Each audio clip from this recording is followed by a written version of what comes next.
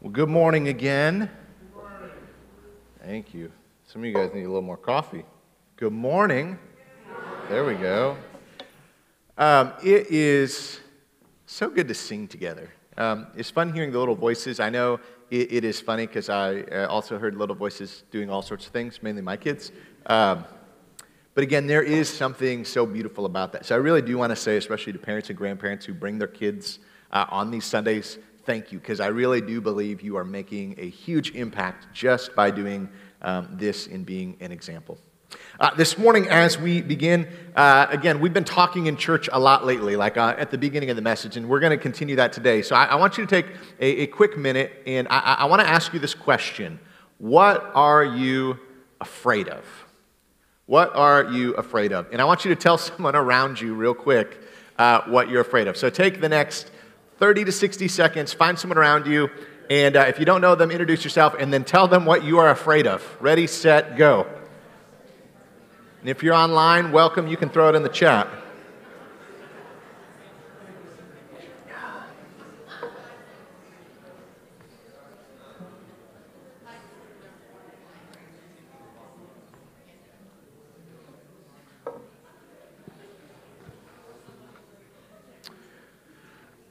All right,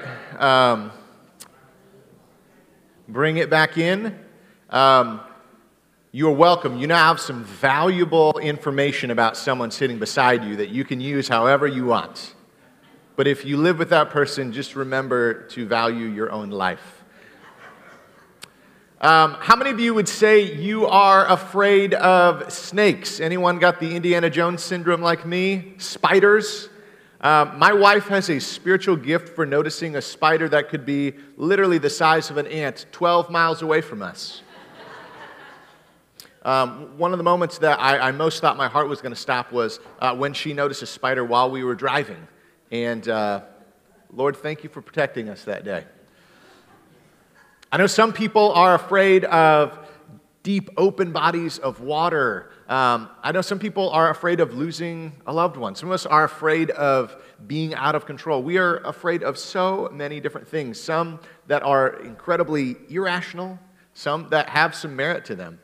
I was thinking about fear this week, though. Pastor Cole, not that long ago, we were talking as this series was beginning, and he was like, what do you think is the number one thing that holds back people from friendship? And we began to kind of just think about it. And you know, the common things oftentimes might be things like selfishness or season of life or all sorts of things. But as I began to really think about it, to me, one of the things that I landed on was fear. And fear in multiple capacities. There's the FOMO, right? The fear of missing out. We're afraid to commit to relationships and gatherings and things like that because we're always wondering if there might be something better. But we're also afraid of what might happen if we actually got close to someone. What would happen if people really actually knew us? Like if we were totally real and honest and transparent with someone, would they actually still want to be our friend? Fear, I believe, is one of the strongest tools of the enemy. Fear is one of those things that motivates us. And again, sometimes fear is not a wrong motivation, right? When there is a bear chasing towards you, fear kicks us into this fight or flight, right? Which, again, always remember, you pretend you're dead when there is a black bear. You fight back if it's a grizzly bear, right? Just saying, you don't got a chance. Anyways, it's a joke.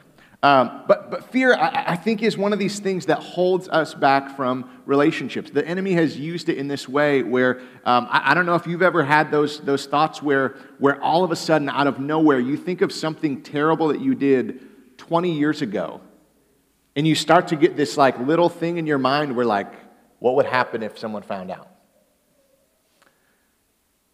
It's one of the strongest tools of the enemy. And I think our world has convinced us that to be happy and accepted, we must hide much of our reality and put forth a perfectly curated image of what we think others want us to be. It is why if we look at social media, right, we typically see the highlights. And every once in a while, we might see what I would call the fake vulnerable post, right? It's like the curated, listen, ladies, I'm sorry, but like the female influencers, right? Who like obviously got makeup on beforehand and they make like a fake wake-up video and they're like, girl, sorry my face isn't all the way put together. We know they did. It's a lie, right? They did their hair, they did all these things. But we have this idea in our world that if we could just put forth this thing, or we want to give out when we're in a group of friends or a small group or a Bible study, we want to put out like, okay, what's your biggest struggle? And you get people who are like, one of my favorite shows of all time is The Office. And Michael Scott, who is the manager in The Office, you know, he one time says, you know what, I have flaws, you know. Some people would say I'm too good looking, or I volunteer too often. Sometimes I hit people with my car. You got to get the episode context for that one. But sometimes we do these humble brags, right? Where it's like, man, I just feel bad. I haven't been spending time with my kids as much lately because I've been building orphanages, and I feel really bad about that. These are the type of things that our world kind of calls us into. And the thing is, I really believe that when we look at the Bible invites us to have relationships that are actually impactful. They actually help us grow into who God has called us to be. But they aren't what, as we talked about last week, what friendships normally the world would give us should look like. They're not always about having the same interests or being in the same circles or in the same age and stage of life. They're not about whether or not, again, this person has a trampoline or a boat or a pool. Although, again, those are little added bonuses. But they're about deeper things, things that actually matter in life, things that actually bring us growth. And again, we have to get past the idea of fear holding us back. In 1 John chapter 4, it says this, there is no fear in love, but perfect love drives out fear because fear has to do with punishment. The one who fears is not made perfect in love. Now, here's the beautiful thing about when our target, our aim that we've been talking about in the series is godly friendships. Friendships that are ones that bring life to us as we're trying to follow after Jesus. If we are to go on this basis that we are all sinners in need of a Savior, that we need each other, that we have been created with this longing for belonging, then to be honest, we have to get past this fear of what would happen if they really found out. Because you know what I've found out when I've had really good godly friendships? When people find out, I find freedom. When people find out, I experience grace. And of course, there's moments where things don't go as I planned, because also there is this thing called consequences for our sin.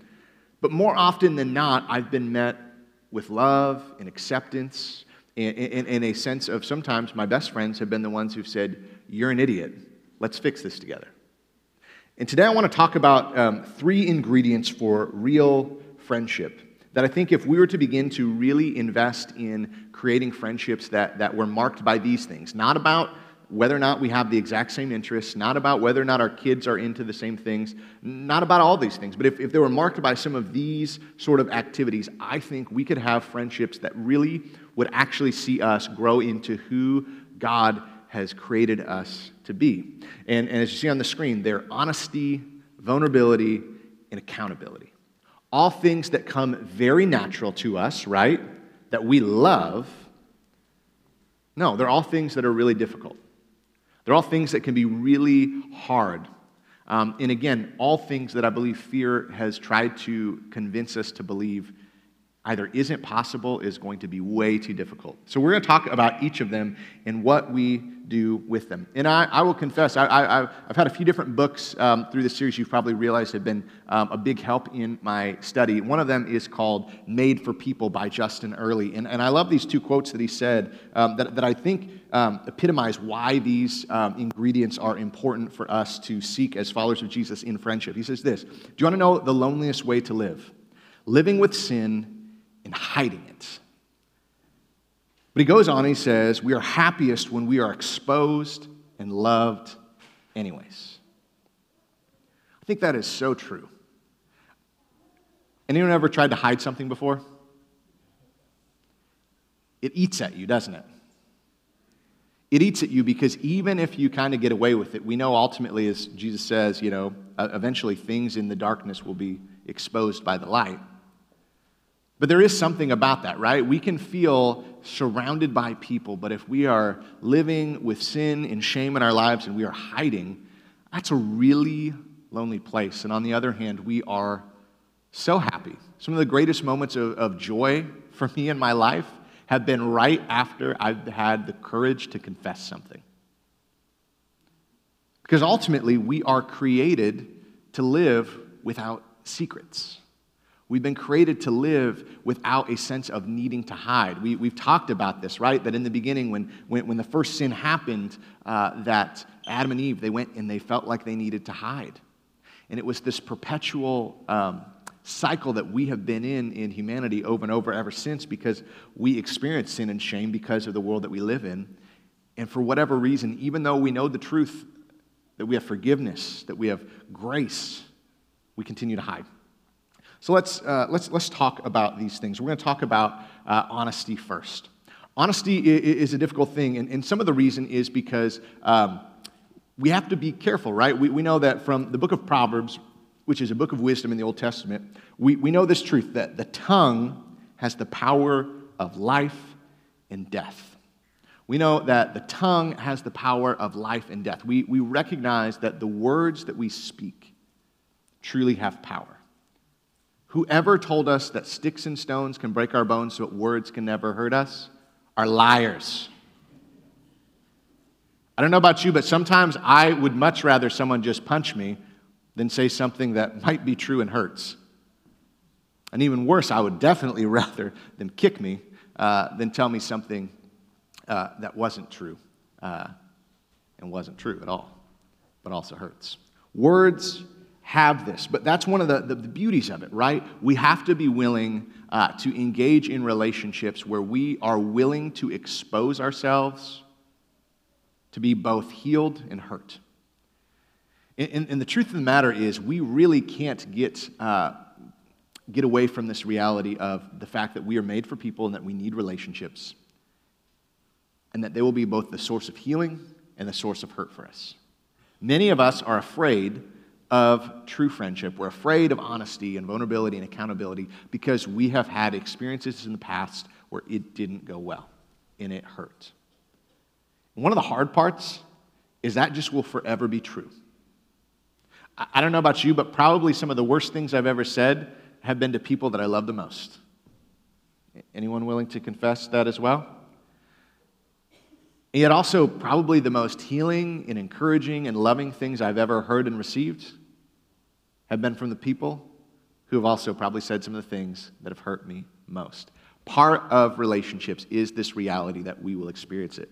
But we need these things. And one of the things that we need in honesty is we need both this idea of rebuke and encouragement. Now, rebuke is this fancy Bible word in a lot of ways that essentially means to call people out on their crap. That's not a Hebrew kind of thing, but that's my definition. And it's so important, right? Because in a world where we want to feel accepted and loved, we need people who are willing to look at us sometimes and say, you're acting a fool. In Proverbs, it says this, a rebuke impresses a discerning person more than 100 lashes a fool.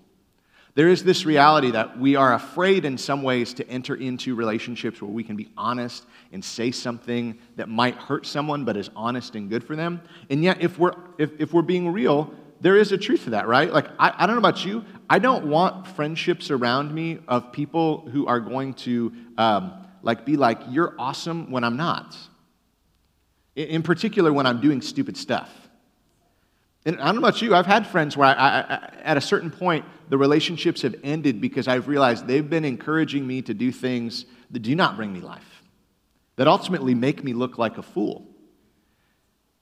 And there's been times where there's been friends who honestly have said some really difficult and challenging things, and I love and respect them more because they have the courage to do it.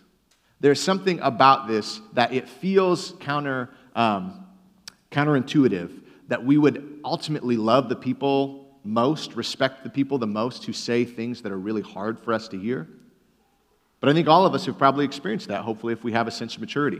that we really appreciate those people who are willing to say those things. Proverbs also says this, whoever rebukes a person will in the end gain favor rather than the one who has flattering tongues. Again, we know that we need people in our lives who are honest with us. A person who isn't honest with you is not your friend. Honestly, that's one of the marks of someone who's a friend versus someone who is an acquaintance. And it's why, to be real, I'm not always honest with acquaintances. And some of it's because sometimes we don't have a relationship to be honest with someone. We're not sure if it'll be real. Every friend that I have, I'm willing to be honest with. And every friend that I have that's truly a friend, I'm willing, hopefully, God willing, to be able to receive what they want to be honest with me about. Because one of the things about the ingredients of having honesty in relationships is that we are choosing people in our lives whom we believe have our best interest in mind. And in particular, if we're followers of Jesus, we're hopefully picking people who we believe have a similar worldview, theology, etc., who ultimately their goal in life, like hopefully our goal in life is, as followers of Jesus, is to become more like Jesus. And so we believe that these people, so in some ways we are willing to actually want people in our lives who will be honest and say the hard truth to us because they see so much more in us. And in particular, what they see in us is Jesus. And they want to see more of them in our life. But on the other end, we also need people who are willing to encourage us. There is not a single person who you encounter every single day of your life who could not use more encouragement in their life. Every single one of us have insecurities. Every single one of us have fears. And honestly, more often than not, what people need is others who will say, hey, what you are thinking and believing about yourself in particular is not true. And they need people to remind them of whose they are and ultimately how they have been created, how they are fearfully and wonderfully made. In 1 Thessalonians, it says this, therefore encourage one another and build each other up. We need friends in our lives who are willing to look at us and when we are down, be honest enough to say, quit throwing yourself a pity party. We need people in our lives who are willing to say, will you stop negatively talking about who you are? We need those sort of people. And the truth of the matter, why honesty is an important ingredient in friendships is that we need friends loving enough to tell us the truth about both the good and the bad in us. Because sometimes we've probably experienced this before. We have friends or people who would call themselves friends who are really good at saying the bad, telling us the badness, not so much of the good. And we have friends who will only say we're the best and we're great. And by the way, can I tell you something? If you have a friend who always says that you are right and you are good, they are not a good friend. Listen, sometimes we're awful, right? Can I get an amen?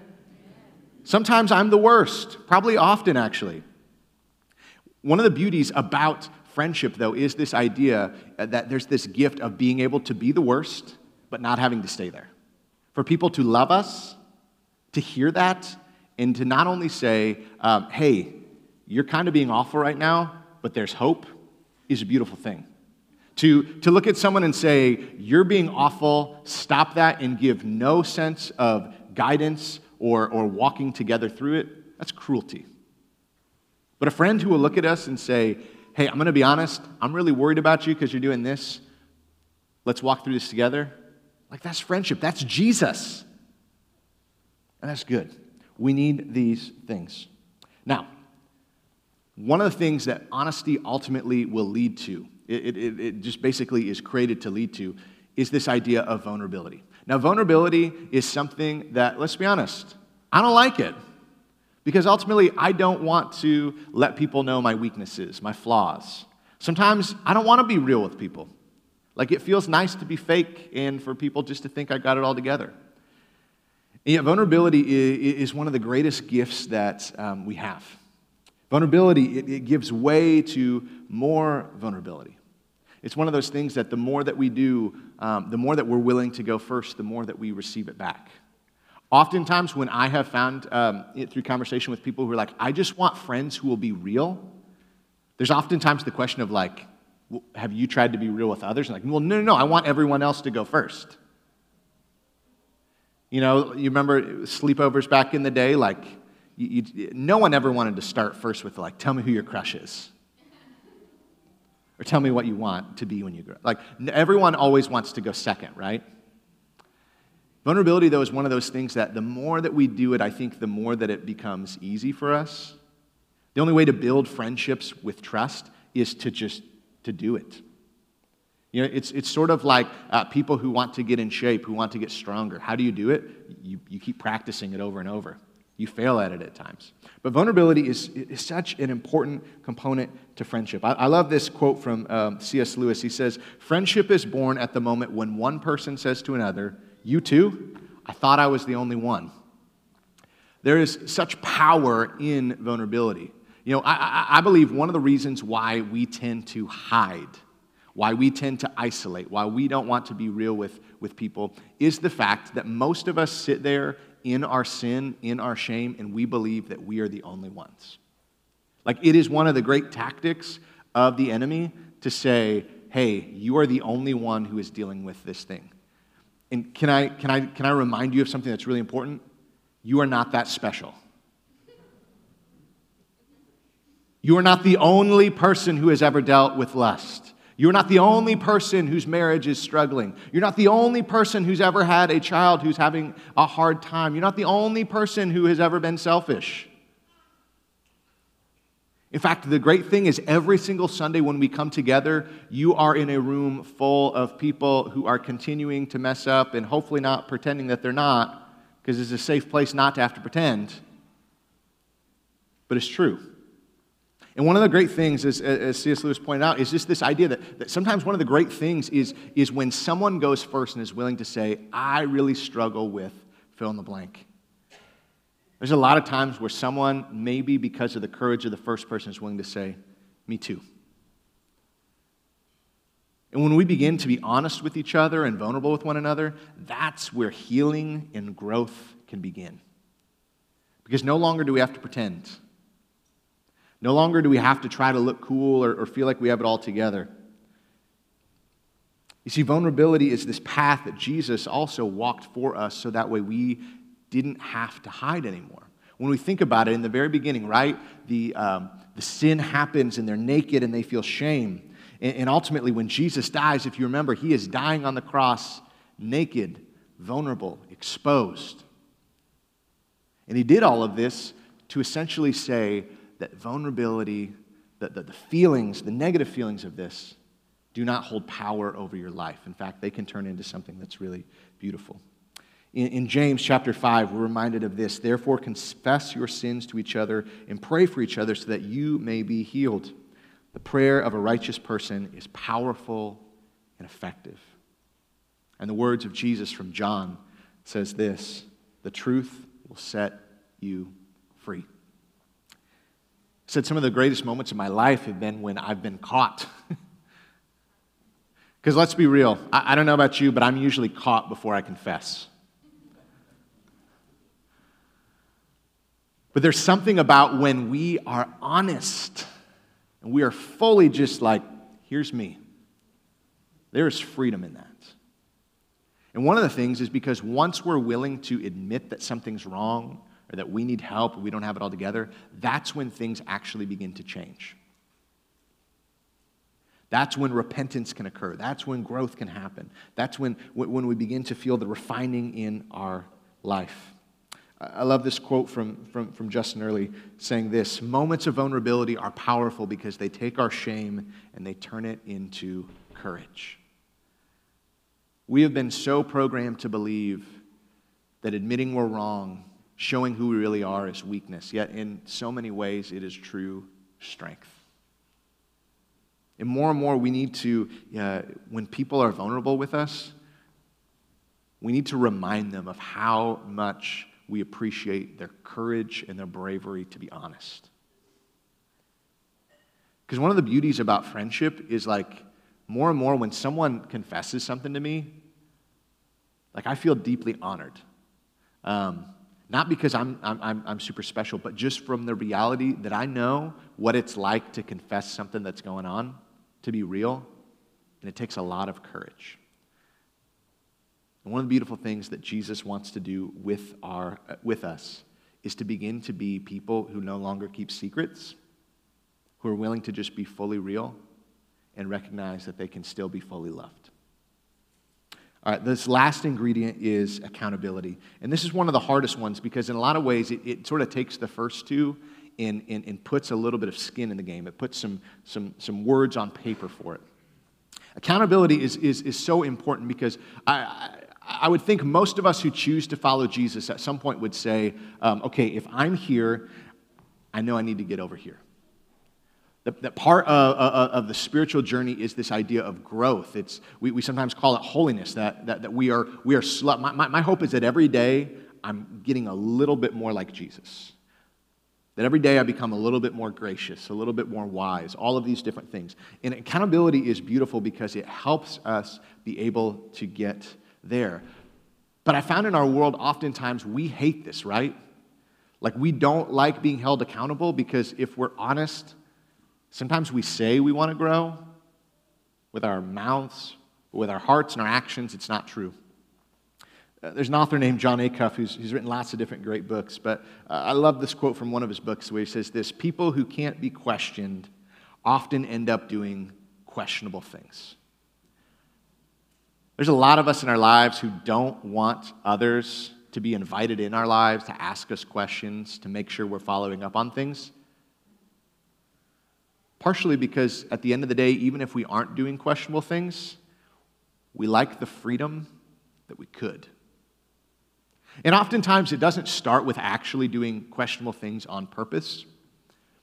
But oftentimes I found that our pride gets in our way. That oftentimes when we feel like we have gotten to a place where we don't need to be questioned, where we don't need accountability, is oftentimes the very beginning of us being tempted. And as Scripture talks about, not only are we tempted by our desires, but eventually we are dragged away by them. Anyone who thinks that they are above attacks from the enemy, you are not a very smart person. Just being honest with you as a friend. But accountability is such an important thing because accountability is the reminding and calling someone to be who God created us to be. The whole point of Christian accountability is this idea that at some point, hopefully, if we ask someone to hold us accountable, we are essentially saying, here's who I believe God is calling me to be, and I need your help to ask me questions, to call me out, to encourage me to be who that is. And a lot of us maybe just need to start today even thinking about like, okay, if I look at Scripture, if I look at my life, where am I at and where do I think God actually wants me to be? And starting there may be a great place, but I think accountability is so important in that because otherwise, if we don't want to grow, don't find friends who will hold you accountable. But if you want to grow, there's a reason why it says in Scripture, as iron sharpens iron, so one person sharpens another. There is this piece that, like, if we are willing to actually ask people to kind of hold the fire to our feet out of love, like, we are going to experience growth. We're going to be sharpened. But we're going to need this. Because honestly, we're doomed without it. It's why in Ecclesiastes, even though we oftentimes will read this from the context of a marriage, this is also true of friendship. In Ecclesiastes chapter 4, 2 are better than 1 because they have a good return for their labors. If either of them falls down, one can help the other up. But pity the one who falls and has no one to help them up. Also, if two lie down together, they will keep warm. But how can one keep warm alone?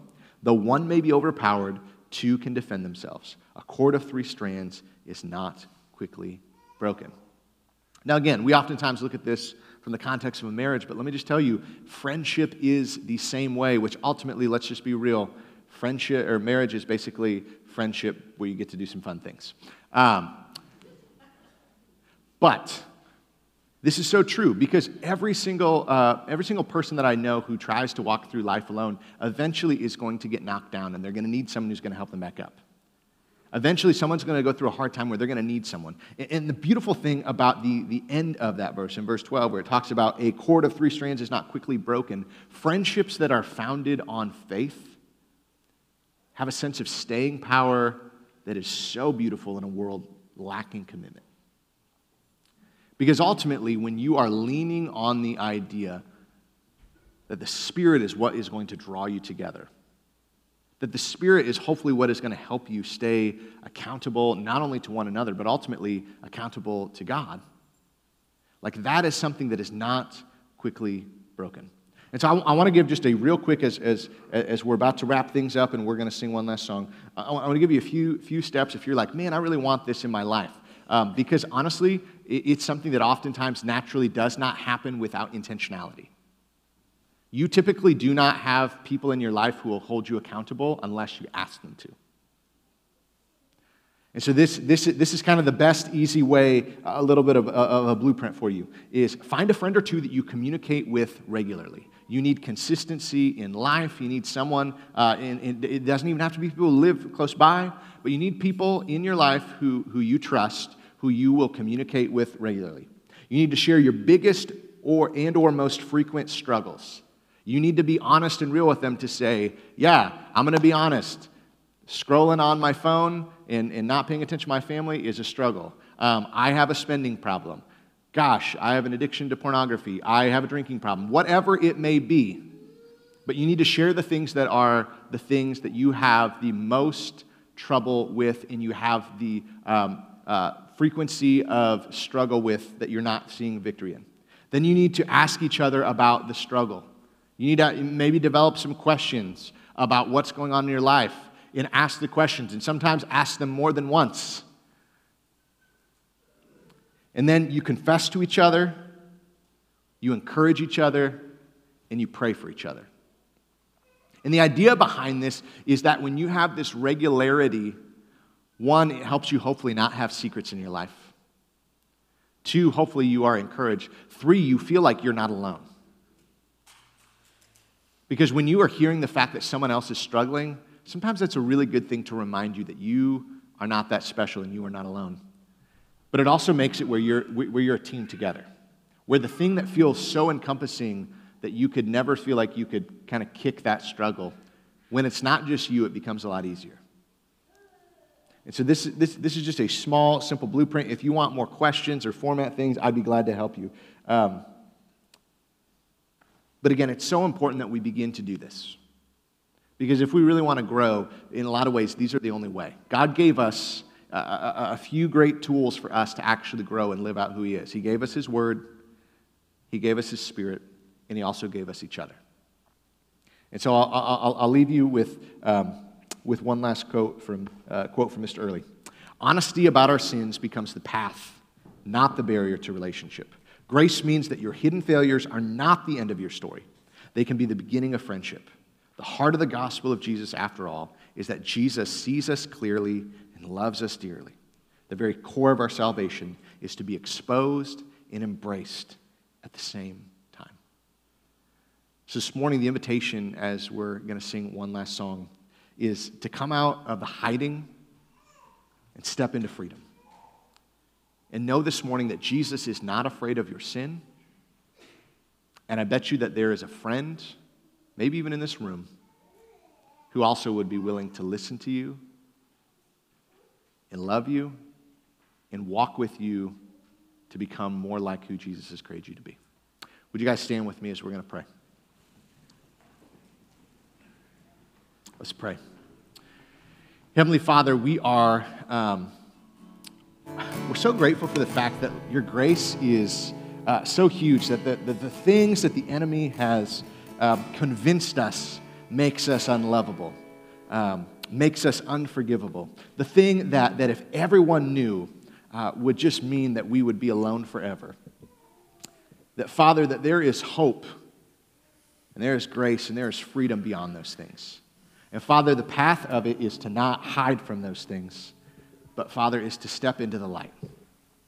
Father, this morning, I pray that maybe we would experience the freedom and the courage to just confess, to get things off our chest that we thought we never would, so that way we can begin to walk in your light, to really be who you've created us to be.